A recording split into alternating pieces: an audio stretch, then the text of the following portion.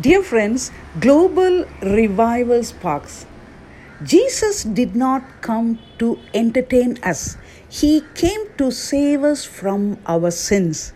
Yes, Jesus, the only way, the truth, and the life. The Prince of Peace, joy to the world. Life is empty without Jesus and meaningless because He is the only hope for the world. What are we doing for Jesus Christ? Let us serve Him with all our heart, might, and strength, and exalting the true Savior.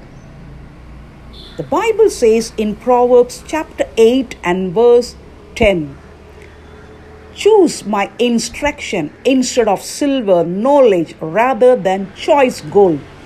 Christians who struggle with the concept of deferred satisfaction ought to consider the contestants who prepare for such things as sports competitions, especially the Olympic Games. Young men and women push themselves almost beyond endurance in order to gain a prize for themselves, their club, or their country. I know that all the groaning and gasping that goes on as they train is not unmitigated pleasure.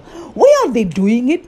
They are demonstrating the principle of deferred satisfaction. They are willing to endure suffering now in order to win in the future. The pressure, the denial of legitimate pleasures, the strong self-discipline, the rigorous training are all outweighed by the hope of winning.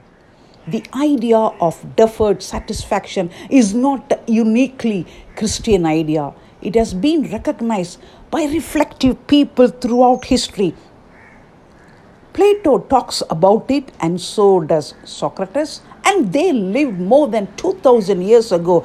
Greek philosophy talks about the control of the passions by self-discipline and encourages the development of virtue by self-denial.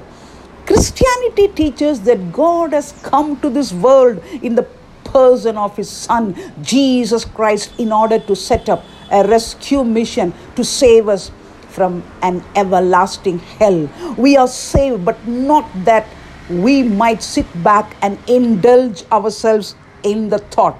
We are saved to serve.